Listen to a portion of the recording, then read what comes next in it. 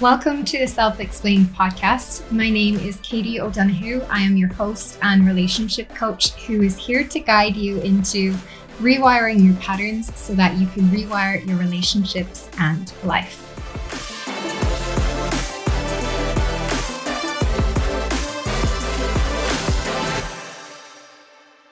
So for today's show, I have a special guest on to talk about relationships and the impact on a relationship when it comes to an addiction to pornography and sex. So I want to welcome on to this episode Dimitri Duchamp, who is a psychosexual therapist specializing in addictions and trauma. Hello, Katie. Hi, Dimitri. How are you doing today? I'm great. Thank you. Happy to be here.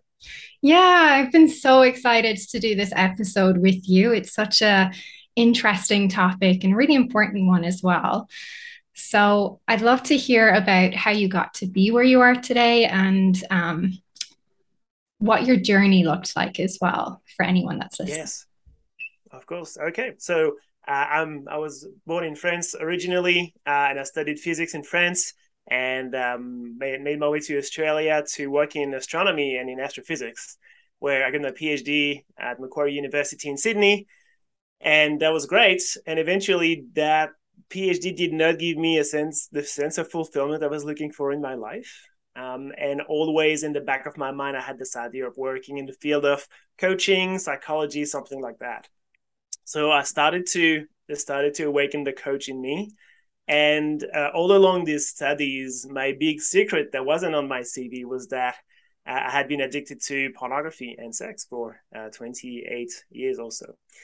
And so I started to realize that I was curious about this niche and that I was pretty able to talk about sexuality in a very non-taboo, non-complex way. And I thought, oh, maybe there's something for me there because that's something that I'd like to work on.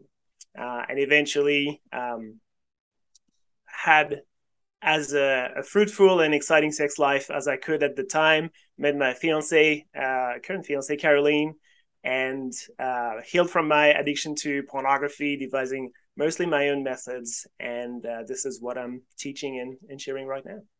Wow, that's an amazing journey, Dimitri, to go from completely different areas as well, but also to heal yourself and to heal yourself through relationships as well. But when it comes to, I guess, pornography addiction, just so we can kind of give people a little bit of a background insight into it, what actually defines a pornography addiction, or how did you arrive at the knowing that this was something that was maybe not serving you in your life? Yes. So I had been a regular consumer of pornography and I enjoyed it. And then it started to escalate into sleepless nights and coming really late at the office during when I was doing my PhD and all these sorts of things, which at the time didn't really take seriously, but I noticed that there was a bit of an escalation there. And then I met Caroline and completely dropped pornography for a few years and, had this fantastic honeymoon phase. And then after 3 years or so, I went back to pornography and I was still equally in love. And I was like, wow, how is it possible that I've got this perfect person in my life and yet I'm seeking something outside in pornography? And so for me, that was the big wake up call where I said, well, there's something that's not balanced here. And I need to work on that and I need to heal that. And there's a dysfunction there that I need to address. So it was out of that sense of balance and happiness in my life. And I realized I'm still engaging with pornography. There's a big thing to address here. Caroline kind of knew about it. She was a little bit upset about it, but I did it mostly for myself and for my relationship. That's how it came to fruition. Yeah, thank you for sharing that with me because obviously that's quite a vulnerable part of your life. But it's amazing to see how open you are to have that conversation and to let people in to see you. I'm an So, open book. Anything that you want. and it's good, right? Because, a lot of people struggle to talk about their challenges and let's say the darker parts of their journey. So, I guess I'm curious because you're in a relationship, and how did that affect the intimacy, or did it affect it at all? Or what was that like for you? And if you can speak to Caroline and how she felt, that would be amazing too. But share as much or as little as you want because there's no pressure here. But I'd love to kind of hear more about what that actually looked like at the time. Of course, and I can speak about myself, and I can speak about maybe a more general context as well. So, for me, it was there was always a bit of a double life, and even in my teenagehood and early sexual adventures, but were actually rather at a later age, around 19 or so. There was always this when I started pornography at 11 years old. There was always this double life where I knew sex life would never be the same thing as pornography, and I was okay with that. And so I always kept my sex life relatively vanilla, and the pornography escalated into really high extremes. Um, so it's always something that I kept to myself. There was a lot of repression, and I still there was a lot of romance and happy sex in my sexuality. But for the most part, I think men tend to repress a lot, to keep to themselves. And it's not necessarily a bad idea to some extent, and I'll share more on that in a second. But yes, there's always this mismatch when pornography is a bit of a contentious point, and I think it can come from sexual frustration. Um, Men being exposed to pornography then have certain expectations, a certain reality of I think people think of what women should be, but I don't think it's so much that, but of things they want to try or do, and they don't really have that space in the bedroom to do that, or it escalates into things that are a bit out of the usual vanilla sex that maybe people who are not exposed to pornography are not uh, ready to hear, or is just a little bit too much. So there was all of that was coming into play, and then the goal was to harmonize that by spicing things up a bit in the bedroom or any other room, and reducing the pornography and rebalancing all these extreme sexual tendencies that weren't serving me. And it's also a pattern we find across with a lot of my clients. It's about wow, there's just two visions of sexuality, and it's about the man and the woman, or the two partners, and it's about rebalancing that Mm. relationship, and keeping the communication open in a certain way that we can bring these two harmoniously together. Yeah, amazing. Thank you for sharing all of that with me. I'm also kind of curious when it comes to being exposed to pornography, because you kind of touched on that when you were speaking. It's no secret that, people are watching it at a really, really young age these days. And so I'm curious to hear about whether you think this is detrimental to their sexual identity, and whether you feel like it's enabled by friends or by the people that they're surrounded by. So, whether it's like a group norm and how that can actually shape a person too in their thinking when it comes to expectations in the Yes. bedroom or with other people. Yes. So the average age for exposure to pornography today is 11 years old. And so it may feel really odd for parents to have the birds and bees internet talk at 11 years old or 10 years old. But it is really necessary. When I was probably that age, 11 or 12, my dad came in and we had internet into the house, and he did his part and said, well, children, this is the internet, that there's different sites and so all sorts of things we don't want to see on the internet, so I trust that you'll do that. And as much as I've never lied to my parents, this was like the major lie, where I would spend a lot of time on pornography at night. And so that talk didn't help, and I think what I did not understand at the time is that it's not that you shouldn't do it because it's bad. It's that you shouldn't do it because there's a risk of it damaging your life in a Mm. profound way. And if I had known that, I think even as an 11-year-old, I could have understood that. And especially my father was a heavy smoker. So if it established a parallel between smoking and this kind of things, for example, Yeah. that would have I would have understood. So we are rarely children don't go to pornography naturally. It's not their natural environment. So there's always an introducing factor, generally an introducing person to pornography. And for me, it was a friend, because I was always had these big taboos and always a good kid and followed the rules, etc., etc. But he one day he showed me these sides, and he broke the taboo for me or with me. And I remember walking back home this 15 minutes from his place to my place, where I felt this sense of, wow, pure joy. And I was like, wow, if I ever feel down, there will always be pornography for me. And I had that sense of like, I found something where I can find refuge. And as a child that didn't really understand the world, my wanting to be an astrophysicist was a way to hide from society in many ways. And it was like a traumatic, a positive peak experience, but traumatic. And then it's taken a lot of time and efforts to undo that.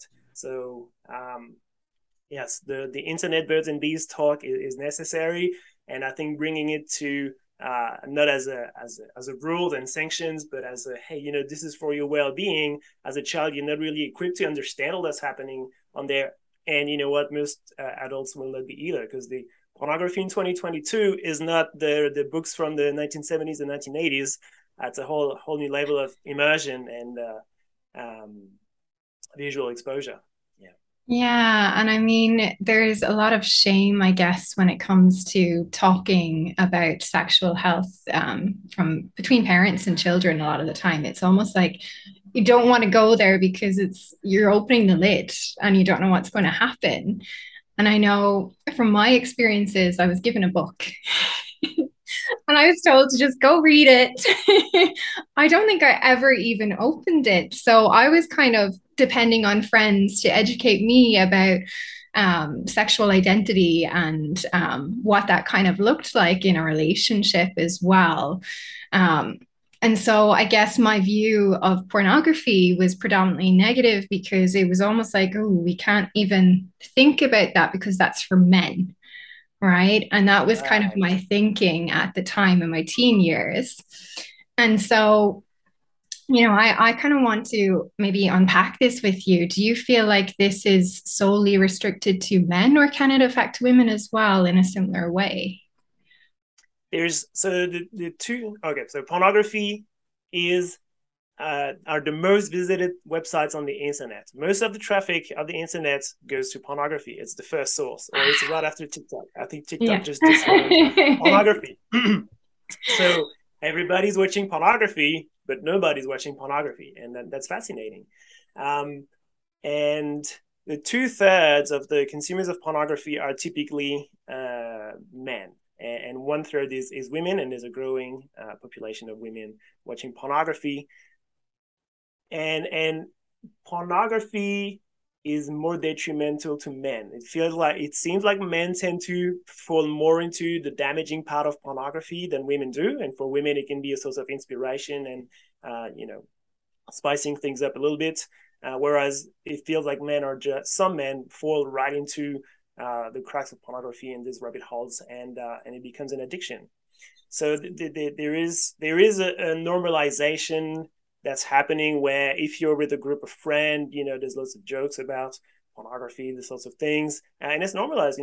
That's what men do, and just like cigarettes in the 60s, maybe it's time to say, well, yes, every man do it, and it's maybe not such a healthy thing to do.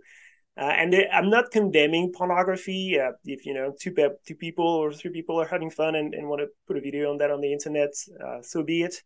It's a form of sexual expression, but it's just there's a need for information around the damages that can be created by pornography. And especially when we're at that age, 15 to 30 of sexual exploration and sexual discovery. It can be later as well. There is that thing where men will tend to compare each other. They'll tend to share their sexual adventures, and then this can instill a sense of curiosity and setting a certain standard on which we base upon ourselves for our sexual development. So, and if pornography becomes that point of reference, then we're really into trouble. It was never a thing for me. I always knew pornography was not a center for education. It was just a thing that fascinated me.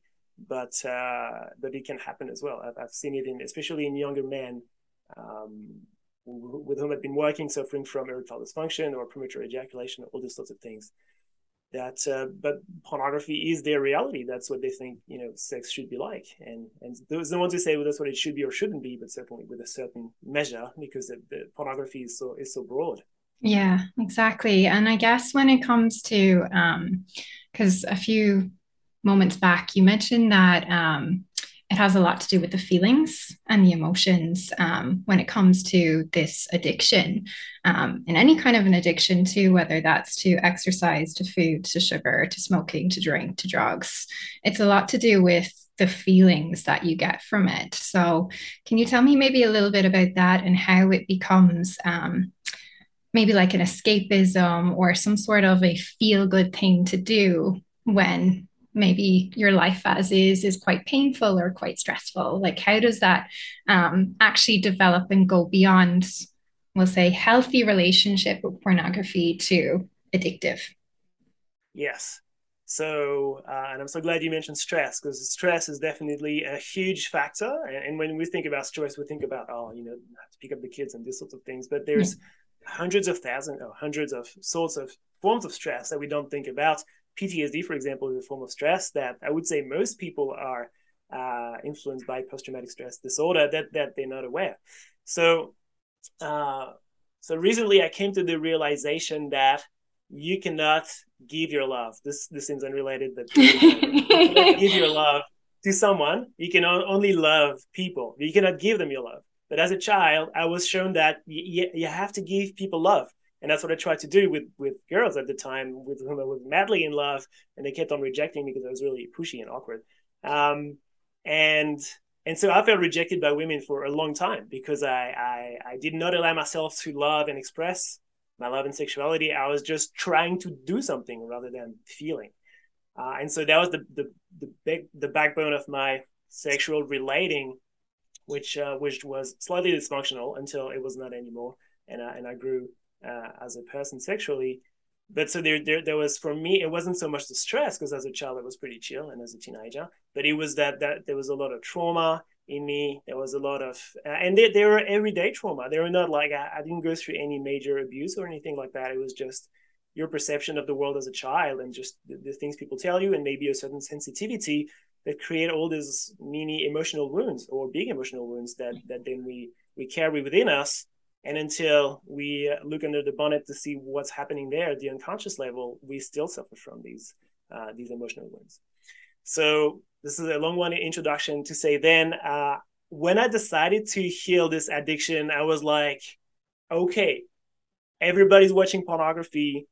Why is that? And there was little literature about the appeal of pornography or why people would be addicted to pornography. And I was like, okay, either there's something special about pornography that nobody's seeing, or it's just what everybody does and I'm just making this up. And I started to be pretty analytical about this and slightly obsessed. And I started to document the pornography I was watching into an Excel spreadsheet and to see who were the characters, what were the trends, Wow. what were the keywords, what was the transfer of powers, what was the scenario, what was the environments, and every little detail that I could. And at some point it hit me, and it's one of the most profound moments in my life, is that I saw that the pornography I was consuming was a replay of my trauma. Mm. And the pornography I was consuming was a replay of these emotional wounds I was carrying. And there were so many emotional wounds to pick from that there was a whole landscape, pornographic landscape, that I could explore. But there was a tight link between these emotional wounds and their replay, or how they were replayed in a sexual and positive way, where the wooden part of us, the shadow, the ego, is winning. So I always say in pornography, the ego wins, or the shadow wins.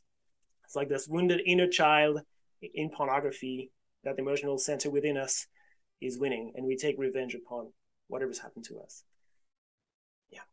Yeah, it's interesting you mention about the wounded inner child when it comes to this addiction with pornography, because I can kind of resonate with that. My inner child felt like she had to give herself away and to do as she was told, which heavily played out when it came to my relationships with men, and particularly when it came to sexual relations with men, feeling like I couldn't set that boundary. And I had to just keep giving and giving in the hopes that they would eventually love me back in the way that I wanted them to.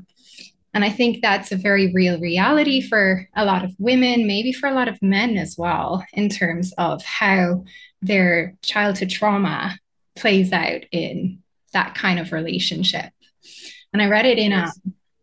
a book, The Brain That Changes Itself, as well. They had a very interesting Uh-huh. chapter on how your structures in your brain actually change from watching pornography. And the same goes for romantic movies as well, when you think about how that imprints on you and creates expectations in a relationship, and then how you feel like something is going wrong if you don't have what is, on the screen in front of you.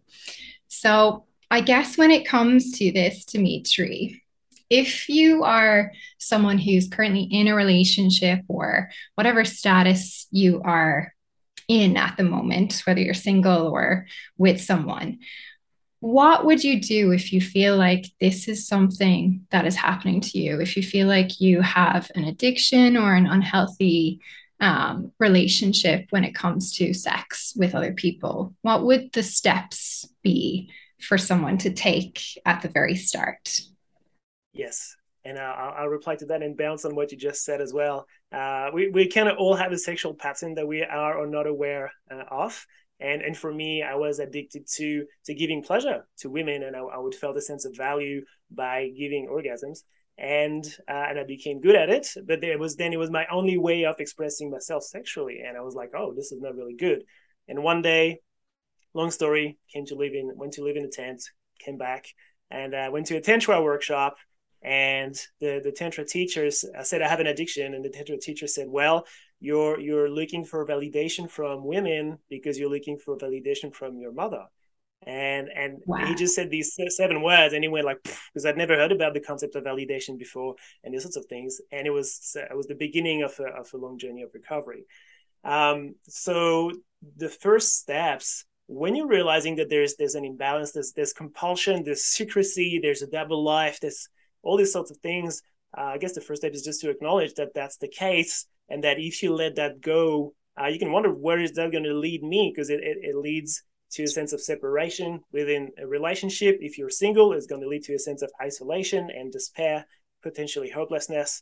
So just to acknowledge that it's the case, and then to seek some form of healing. So a lot of the time when there's a compulsive behavior to anything, but mostly pornography, people will go cold turkey, and that's the first thing they try. And why not? So that means they will try to stop the behavior, and they'll say, tomorrow on, I'm not watching any pornography anymore. And for a minor fraction of the population, it works. And if it's you, fantastic and well done.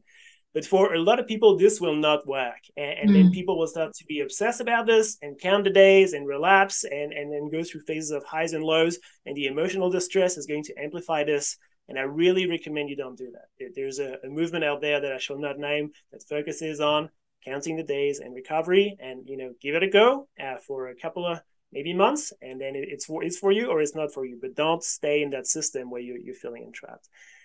And what the steps that are necessary before you go into remission, before you heal the behavior, is to heal the emotional wounds that are causing this behavior. If you're compelled to watch pornography, there is something meaningful for you in pornography. What is it that you're finding in pornography that is soothing?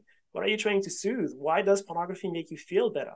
Because it Mm. offers you a reality where your shadow, your emotional wounds are in a good place. So how about you heal these emotional wounds from the inside, which are hard. It's hard to know which ones they are because they're unconscious, and they only speak to us in patterns and making the same mistakes 20 times until we come to realize that we're doing something that's not helping us. So to heal those wounds, and then to disengage with pornography progressively. So the way I recommend people to do that is just to change the way they watch pornography and to make it boring. Because every time we watch pornography or every time we're addicted, we're going to make the experience 100 times better, or 100 Mm. times 100% good. If I watch pornography, I'm going to look at my bestest, themes or whatever it is that does it for me. How about you consume something that's, you know, a little bit less good and maybe experience 50% good. And then progressively you're rewiring your brain in a slow, progressive, safe way where, you know what, pornography is kind of boring and you're just going to stand up off your desk and do something meaningful. So, which is the technique that I use for myself. And at the time, I didn't have a coach or anything, and it took me 6 months. And this method is it really it's a very encouraging, positive, supportive way. It's non brute force, and I really recommend everybody to do that. And the final step, once you've healed the emotional wounds, already you'll be an incredibly different person, and you disengage from pornography successfully. Is then to get into remission, you stop watching pornography, and of course to have fun sexual adventures and to explore sex as much as we want and as much as we can, provided it's consensual and it's legal. Then go for it and have fun. Yeah, thank you for sharing that. Something I want to circle back to is obviously when you're getting a release of dopamine when you're watching pornography, so like a feel good kind of pleasure hormone, that obviously has an impact on, you know, the relationship with people in real life because, you know, maybe you're not getting as much excitement or as much pleasure as a result of having this intense pleasure that's escalating and escalating and escalating from watching pornography. So, are you noticing in the people that you work with, or maybe on your own journey, that actually when you stepped away from pornography or reduced screen time, that real life experiences became more enjoyable and more connected? Absolutely, absolutely. And first, it's for me, it was, and for many men who watch pornography, there's a desensitization that's happening, and there's a specialization that's happening. You'd think that the more pornography you watch, the more you explore different landscapes, but actually, you tend to go back to narrower and narrower niches every time, and to make them more and more extreme. Well, that's a typical fetishist pattern. But when you're in that trap there, if you don't have that in real life, it'd be really hard to get turned on sexually if you don't have these themes or fetishes or whatever they are. So as you let go and disengage with the screens, then you allow yourself to be aroused by, you know, beautiful women in the streets, or by a sexy scene in a movie, or by your partner who's dressed in a certain way on a beautiful morning. And it's allowing you to come back to this reality where your sexuality is not all entrapped into this little box, and you re-own your the whole spectrum of your sexual behavior. And it's a progressive thing. But again, when engaging in, then you find yourself re-engaging in sexual fantasies. A lot of men who watch pornography don't know how to fantasize anymore because they haven't used that muscle for so long that, you know, it's just the thing they do. For many men use pornography as a quick shortcut to orgasm, which is a quick shortcut to feeling good after a long, stressful day. So Yeah. how about you let go of pornography and keep those themes and awesome sexual fantasies that you have and just fantasize about that. And just that will do a lot of good for your brain, moving away from that screen and not relying on that. And then can you move away from these fantasies and be with the person and do the sexual things? And then can you be with the person and connected heart to heart and do the sex and also be in love with them at the same time? So it's a slow journey of de-escalation, but every step is meaningful, and it's just the necessary steps to re-own our sexuality. Thank you once again for exploring all of that. When it comes to communicating with your partner, so let's say you're in a relationship, or whether you are the person who is currently going through the addiction, maybe we start there with that person. How would you share that with your partner? How would you let them in to see you without it maybe impacting the relationship in a negative way or protecting the relationship itself?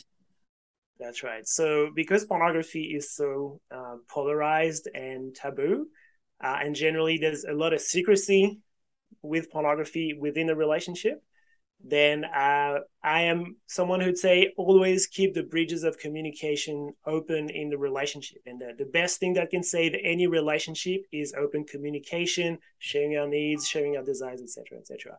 When it comes to pornography, though, if you've seen the movie Don John, which is Don John, there's that moment when he shares that he's addicted to pornography, and she just loses her temper, and she leaves the relationship, and because she's got all these judgments about pornography. So I would say, whereas a lot of men very courageously sometimes break the taboo and share with their partner, hey, I'm watching pornography, I've been doing this for X many years, and they think they're going to be congratulated for their courage, and that the partner's going to say, oh, well, let's sit down and talk about this. Thank you for sharing and being vulnerable. And oftentimes they're met with, a slap in the face, and that's it, living with the kids in the house. So you want to be cautious about these things, and really take it step by step. So I would say, rather than making it about pornography, making about the things that you enjoy in that sexual landscape, and try to bring these elements into your sexual life. Obviously, if you're spending a lot of time in pornography and not in your relationship, is that there's sexual frustration there to some level. Yeah. So how can you, again, harmonize with that and open yourself step by step into, hey, maybe we can spice things up a little bit. Maybe lately we've been a bit disconnected. Maybe lately there's been new sexual ideas that I'm willing to explore, and are you okay to do that? But again, because we specialize so much in pornography as well, it's important to really take this to meet them where they are, and to progressively bring a little bit of our stuff. If you come in with like, hey, I want to try this extreme stuff, is going to be met with a yes, no, probably a no if they're ready to your thing, and that's going to be pretty devastating as well. So really gently, bringing a self of acceptance for yourself, and progressively making room for these new things, and also understanding that for your partner, wow, this is a whole new universe. They may not know you in this light at all.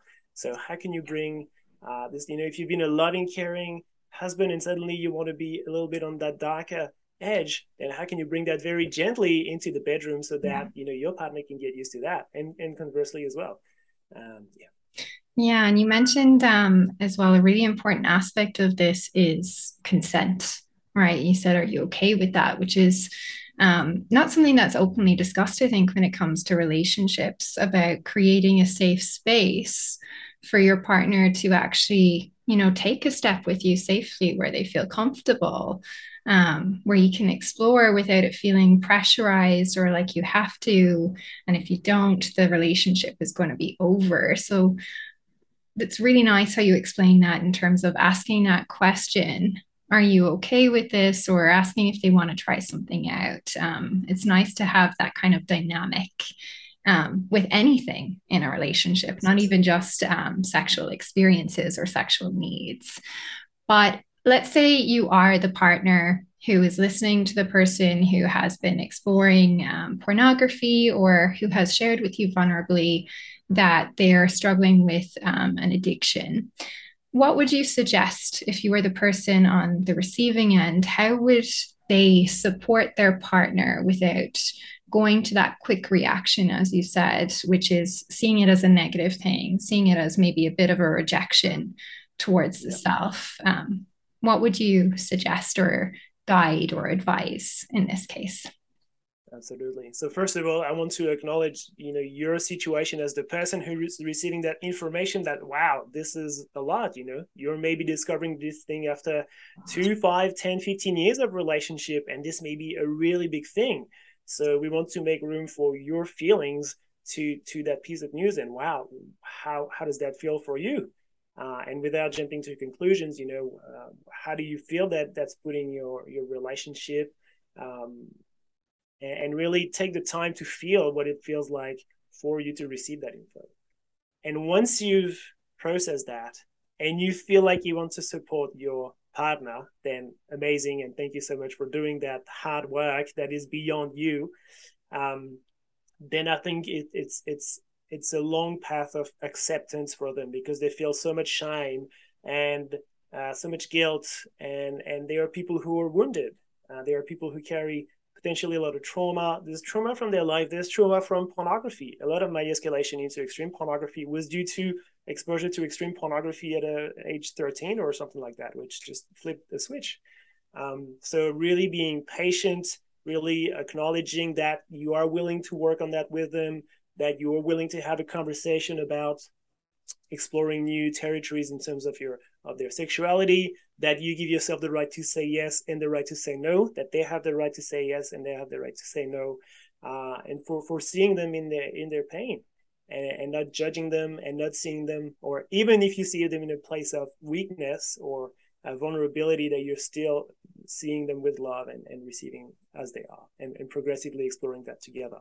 But it's really about also giving yourself room in that.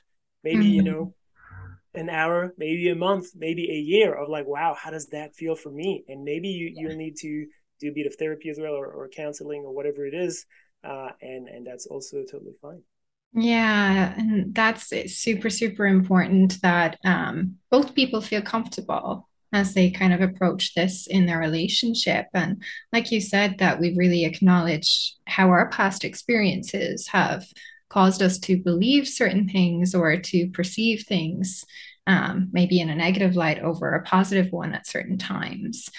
But I guess to kind of bring this up to a wrap, where would people go for support, Dimitri? How would they maybe get in contact with you if they're after listening to this episode and they're thinking, okay, I want to go get support, or I want to start exploring this aspect of myself? Can you tell me a bit about how they could reach out to you or get in touch?